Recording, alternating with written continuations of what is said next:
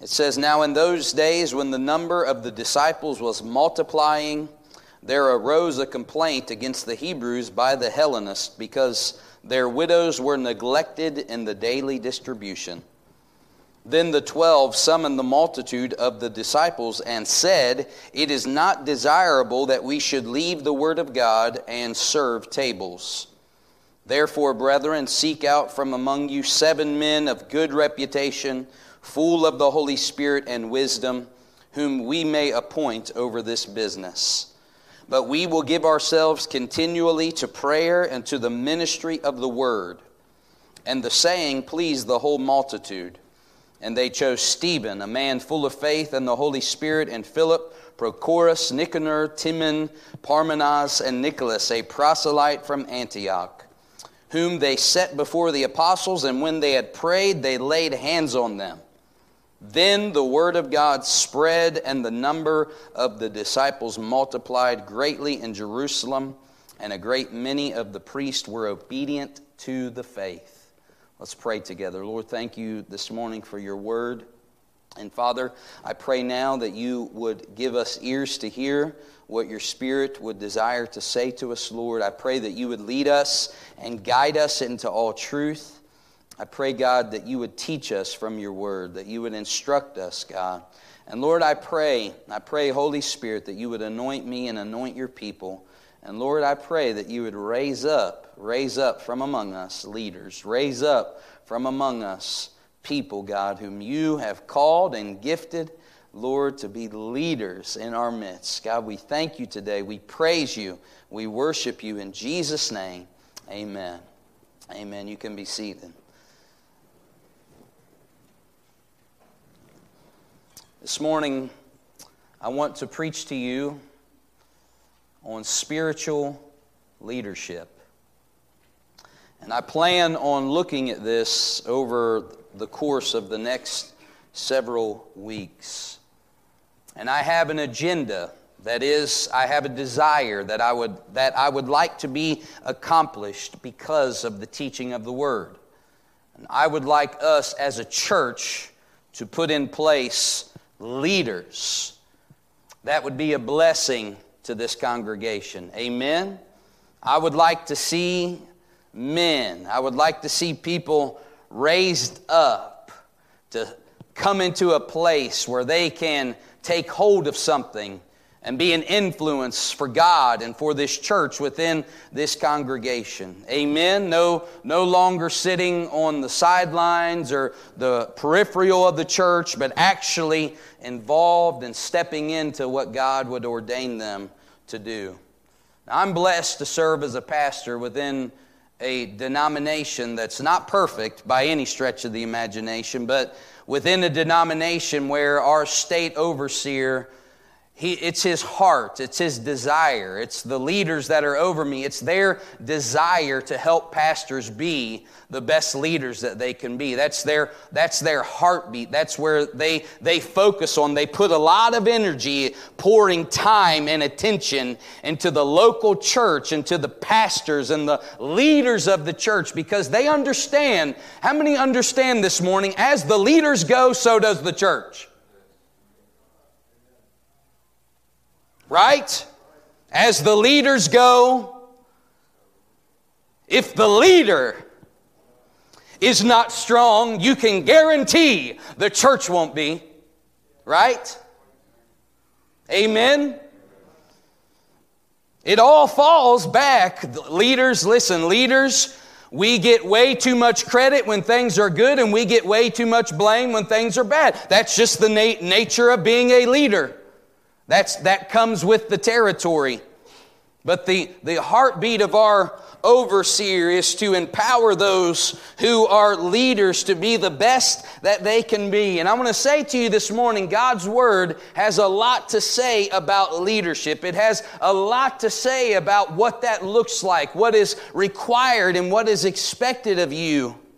Now this morning, I would say to you, if you were to go to Google or you were to go onto Amazon and type in books on leadership, or go onto YouTube and type in leadership skills on you're going to find so many things that are going to pop up. There's going to be so many books that were written. There's books that were written by generals. There's books that were written by CEOs. There's books that have been written by leadership gurus that have the expertise in these type of areas. And just a few weeks ago, I watched a 4-part mini-series on YouTube about Napoleon Bonaparte and seeing the type of leader that he was. And you do not want to be the type of leader Napoleon was. But there's all kinds of things that you can find out, all kinds of information about leaders and leadership models and all kinds of things that you can go to. But I want us to realize that though there are many good and practical lessons that we can learn from leaders who are outside of the church, even secular leaders, there may be things we can glean from them, and there may be things, but that's not the model that we follow. That's not the model that a spiritual leader has been given. Turn with me to John chapter 13. Here's the model that I want you and I to see that has been given to us.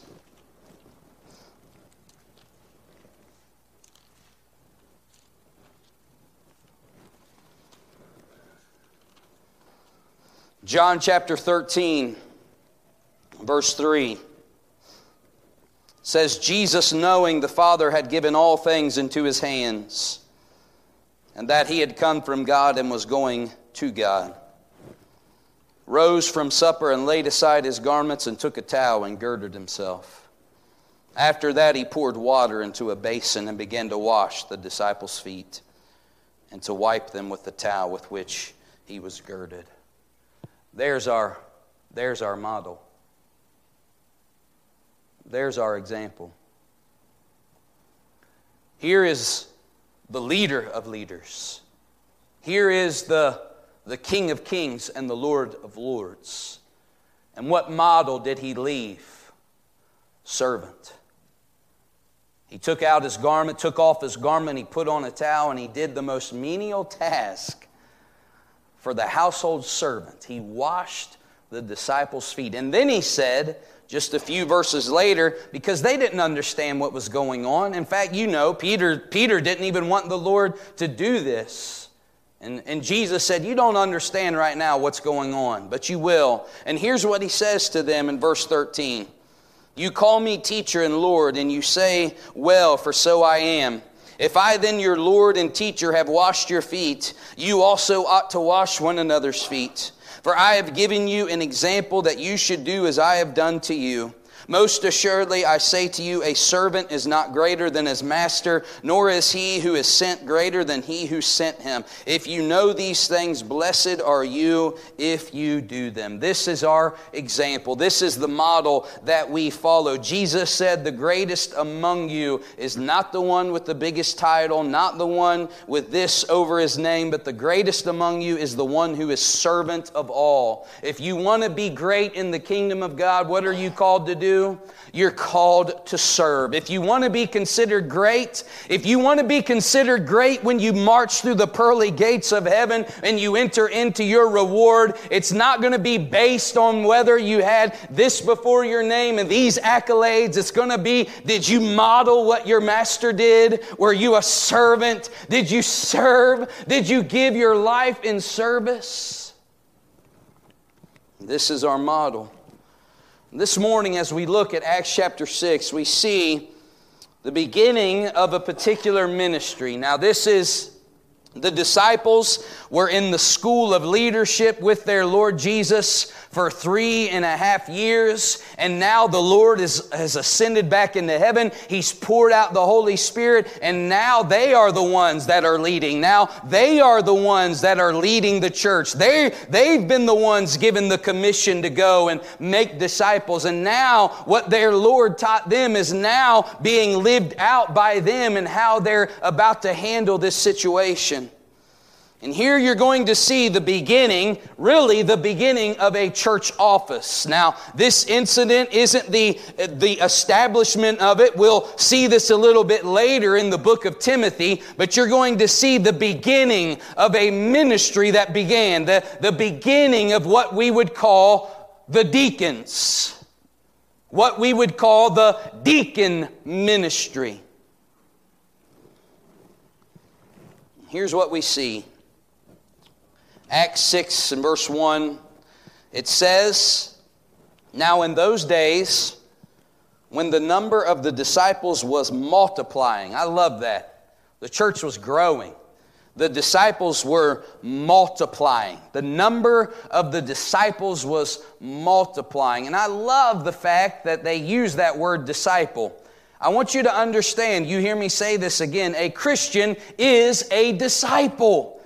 A Christian, they are synonyms. You are a follower of Jesus. You are a disciple of the Lord Jesus Christ. And here we see the disciples are multiplying, these followers of Jesus. But then we see something happen. Here's what it says in verse 1. "There arose a complaint against the Hebrews by the Hellenists, because their widows were neglected in the daily distribution." Now here you see, number one, you see the problem. You see the problem. A complaint rises up. You see, in the church there was a cultural difference, because you had those who were Hebrew-speaking Jews who were widows, and you had the Hellenist Jews that they spoke Greek. And so there was this problem that arose between these two classes of widows within the church. There were those who were the Hebrew speaking. They were probably the ones that were native born to Jerusalem, native born. And then you had these ones that had probably traveled there and relocated from around the Roman Empire that spoke the Greek language. And so in the daily distribution of the food that was handed out, there was a problem there. There was a group that was being neglected, and a complaint arose because of it. The early church, if you'll read in the New Testament, they had established a ministry to widows. In fact, Paul wrote in detail in 1 Timothy chapter 5 about the ministry to widows. This was an established ministry where they would take care of widows in their midst who needed help. Here you see this complaint arises. The Jews that spoke Greek and the Jews that spoke Hebrew, there was a problem going on there. There were people being left out. Now, you could see where this would be a problem, right? You could see where hurt feelings would come up, agitation and friction. You could see where people would start to get offended and mad and begin to complain. And this is exactly what happens. There's a group of people over here that have been neglected and offended, and so they begin to complain, and this could have turned into this could have turned into a church split, right? This could have turned into something far more serious than what was happening. They realized, we got to address this. We see what they do. Here's what we read in verse 2. It says, "Then the 12 summoned the multitude of the disciples and said, 'It is not desirable that we should leave the word of God and serve tables.'" Now here you're going to see, number 2, they address the problem, or the problem is addressed. The 12 apostles summon the disciples together, and they say to them, it's not desirable, it's not reason, it's not appropriate for us to leave the Word of God to serve tables. Now, this is not because they felt as if it was beneath them. It's not as if they felt like they could not do this, but they understood that the health of the church and the well-being of the ministry and the right focus, it had to be for them. It had to be the Word of God. It had to be on proclaiming the gospel. They could not take their focus off that. They could not leave that and then go and take care of this task on the side. There had had to be the Word of God being preached unhindered and uninterrupted. They understood that the health and the well-being and the growth of the church was dependent upon this. So what do? They realized the priority of their ministry was to be the Word of God, and this task of helping to distribute food and to organize it and to be a help. They realized, hey, there's people among us that can do that. Right? Right? They realized there's people among us that can take care of this. Now, the 12 apostles, they could have said, okay, let's have a meeting, just the 12 of us guys, and we'll be like, okay, you 4 on this day, you take care of the widows, and we'll do the preaching, you 4 on this day. They could have done that, right? They could have kept it within the clergy. They could have kept it within the apostles and took care of it, but they realized there are some people among us who we can appoint over this, whom God can use for this. We can delegate this to them. We can give them this opportunity to be a blessing within the church. We can give them this opportunity to be raised up to serve, and God can use them. That was the mindset here. This principle of delegation. Amen. Some of us have a hard time at delegating, don't we? Especially leaders. Especially a spiritual leader in a small church. Because a spiritual leader in a small church, many times if you don't do it, it don't get done. Right? Amen? That's a reality. But what the problem is that when it comes to be expected from the congregation, that's when there's a problem. There's an old saying, it says, a good pastor is willing to do anything. A good church won't let him. Amen? A good pastor is willing to do everything, but a good church won't let them do it. Amen?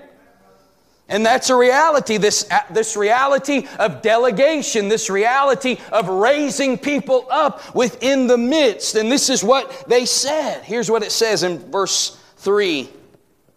Therefore, brethren, seek out from among you 7 men of good reputation, full of the Holy Spirit and wisdom, whom we may appoint over this business. Now here's what they concluded to do. They say to the crowd of disciples, seek out from among you. That is, there were people there. There's people in the crowd that are qualified for this. There's people among you. Seek them out who are qualified. These members of this multitude. And he says, seek out 7 men. And here's where we're going to see the difference of spiritual leadership. Because I want you to see the qualifications and the things that they say about the background. They didn't say, hey, let's seek out the one that's got a degree in logistics, because we need somebody that understands logistics and we got to get this food separated. They didn't say, let's seek somebody out that has a university degree in communication, because they got to be good at communicating. They didn't say that. They didn't say, hey, let's find somebody that graduated from the Jerusalem School of Business to be over this, did they? That wasn't. Now, listen to me. Those can be phenomenal assets to the kingdom of God. If those are sanctified unto the Lord, those can be a phenomenal blessing to the church. And God uses our education when it's sanctified and presented to Him and surrendered to Him to do it in the way that He says to do it. But I want you to see there, that's not the qualifications that they sought out. That wasn't the thing that made them qualified. Here's what you see.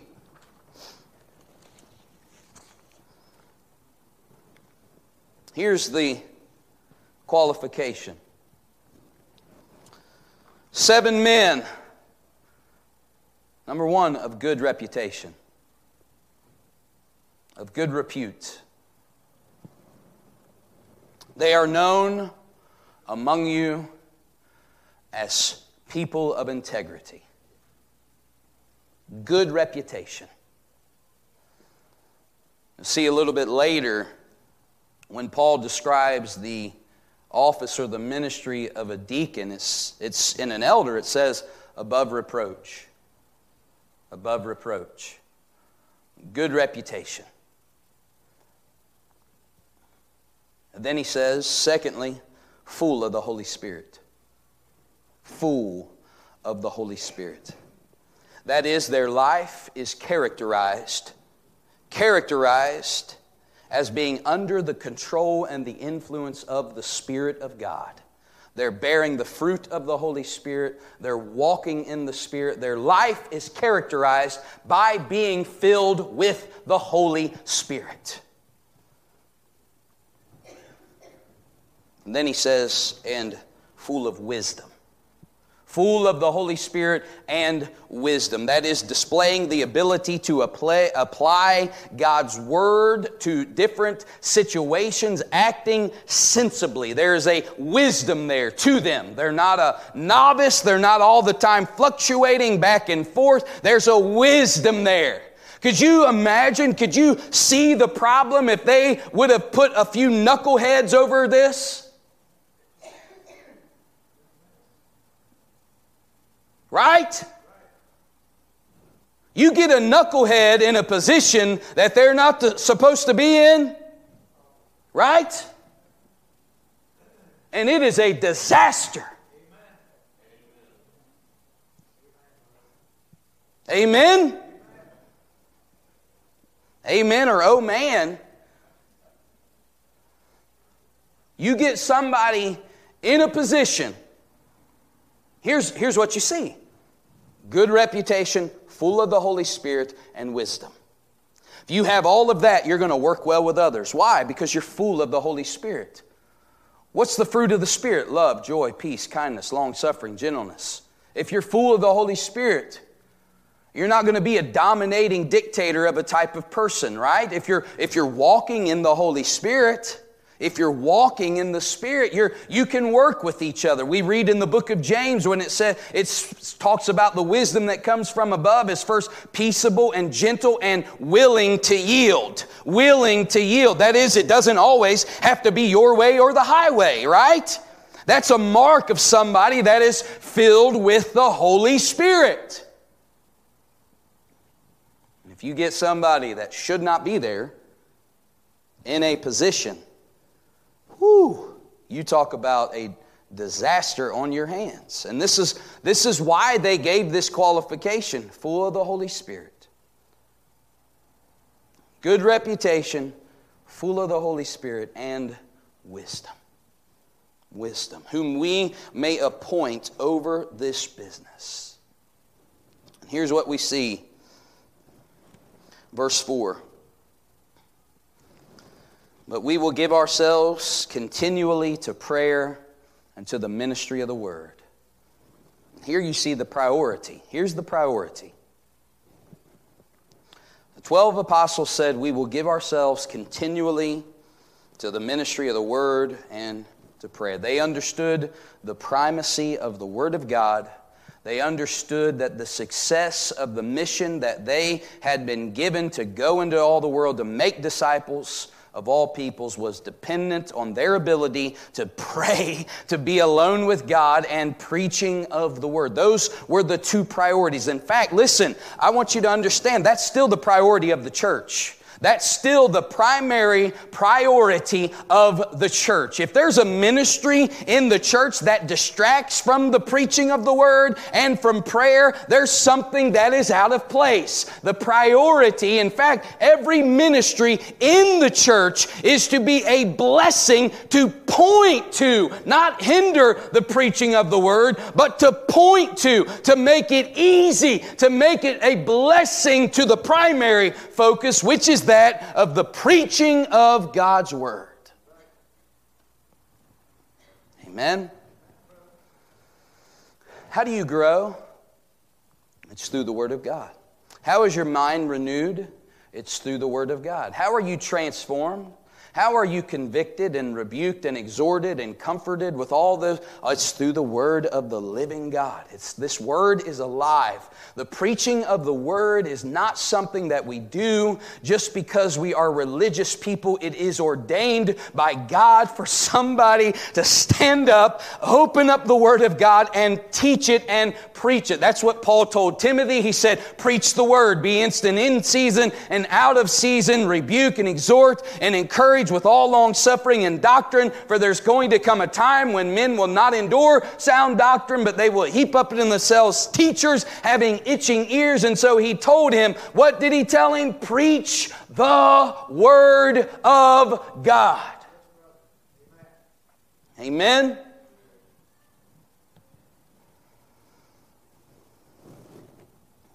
The Word of God is the priority within the church.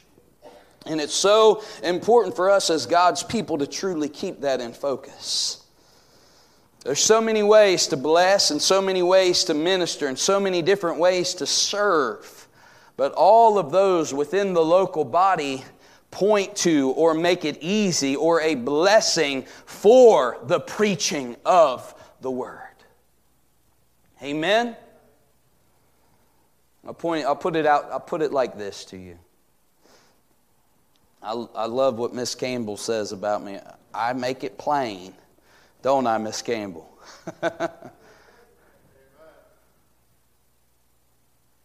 If you're in charge of a ministry, right, and maybe you've been appointed to do something with the building, to help with it, or to fix something in the church, 30 seconds before we're about to start service is not the time to be making measurements. Right? Amen? Amen? If you're a musician and 2 minutes after church starts is not the time to be tuning up the guitar. We've seen that I don't know how many times. Not here. I'm not pointing at. Not here. Oh my goodness. Brother Thompson's going to punch me after service. I never did that. But I have been in churches where that's. What I'm saying is that these ministries, this ministry of a deacon, these things that are put in place are to bless the preaching of the Word. Not supplant it, not to take the focus away, but they're to bless, to open it up to where there can be no distraction, no hindrance to the preacher, no hindrance to those who are charged with those type of ministries within the church. It's to bless. And then we see what happens here. Look at this. It says, we will give ourselves continually to prayer and to the ministry of the Word. Verse 5. And the saying pleased the whole multitude. And they chose Stephen, a man full of faith, and the Holy Spirit, and Philip. Now that's interesting there, because those two deacons, God used mightily. Philip is the one that went up to Samaria. In fact, this Philip right here is the only one in the New Testament that's ever called an evangelist. Philip the evangelist. Stephen, we know, you can just continue reading in chapter 6 and 7. God used him mightily in signs and wonders, the preaching as an evangelist, and he was the first martyr of the church. But it says here, and Philip, Prochorus, Nicanor, Timon, Parmenas, and Nicholas, a proselyte from Antioch. And then it says, whom they set before the apostles, and when they had prayed, they laid hands on them. Then the word of God spread, and the number of the disciples multiplied greatly in Jerusalem, and a great many of the priests were obedient to the faith. Here you see, fourthly, the progress and the prosperity of the church once this was taken care of. They chose these men. They appointed them over this. Then it says that they laid hands on them and prayed. That was a sign of authority being placed upon them. That was a commissioning. That was a sign to all of those there that these men are set apart for this. These men are chosen and sanctified and commissioned to do this. It was giving of authority. It was a sign of authority given to them. Then we see verse 7. Here's the result. The Word of God spread. The Word of God spread. The result was the church grew. What could have been a crisis now turns into a blessing. What could have been a disaster now turns into God multiplying the church and growing the church. The church, the Word of God actually spread and multiplied. As we consider this subject of spiritual leadership, it's my prayer that over the next few months, we would begin to raise up people who will be deacons and people who will come alongside of me as elders within this church. That's my prayer. You know my heartbeat as a pastor. You've heard me say this. I want to be biblical in every area of my life. I want the church to be biblical. I don't think we have the right to do things the way we think it should be done. Right? I want us to model ourselves after not the Wall Street gurus, not the people outside with the pragmatic practices that seemingly might be working, but in the end, I don't think they actually will work, because you can't do the Lord's way, or the Lord's work in the world's way. You just can't. You can't put on Saul's armor to fight spiritual battles. Amen. We've been given a New Testament pattern. And I believe God is going to raise up leaders. And it's some of you right here, sitting right here. And I want us to be in prayer about that. Amen. Let's stand together.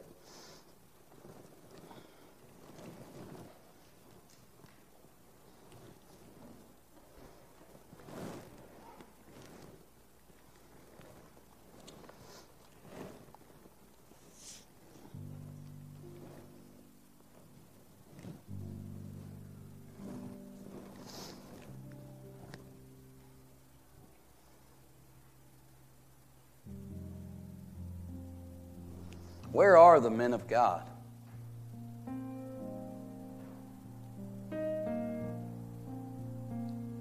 Where are the men of God?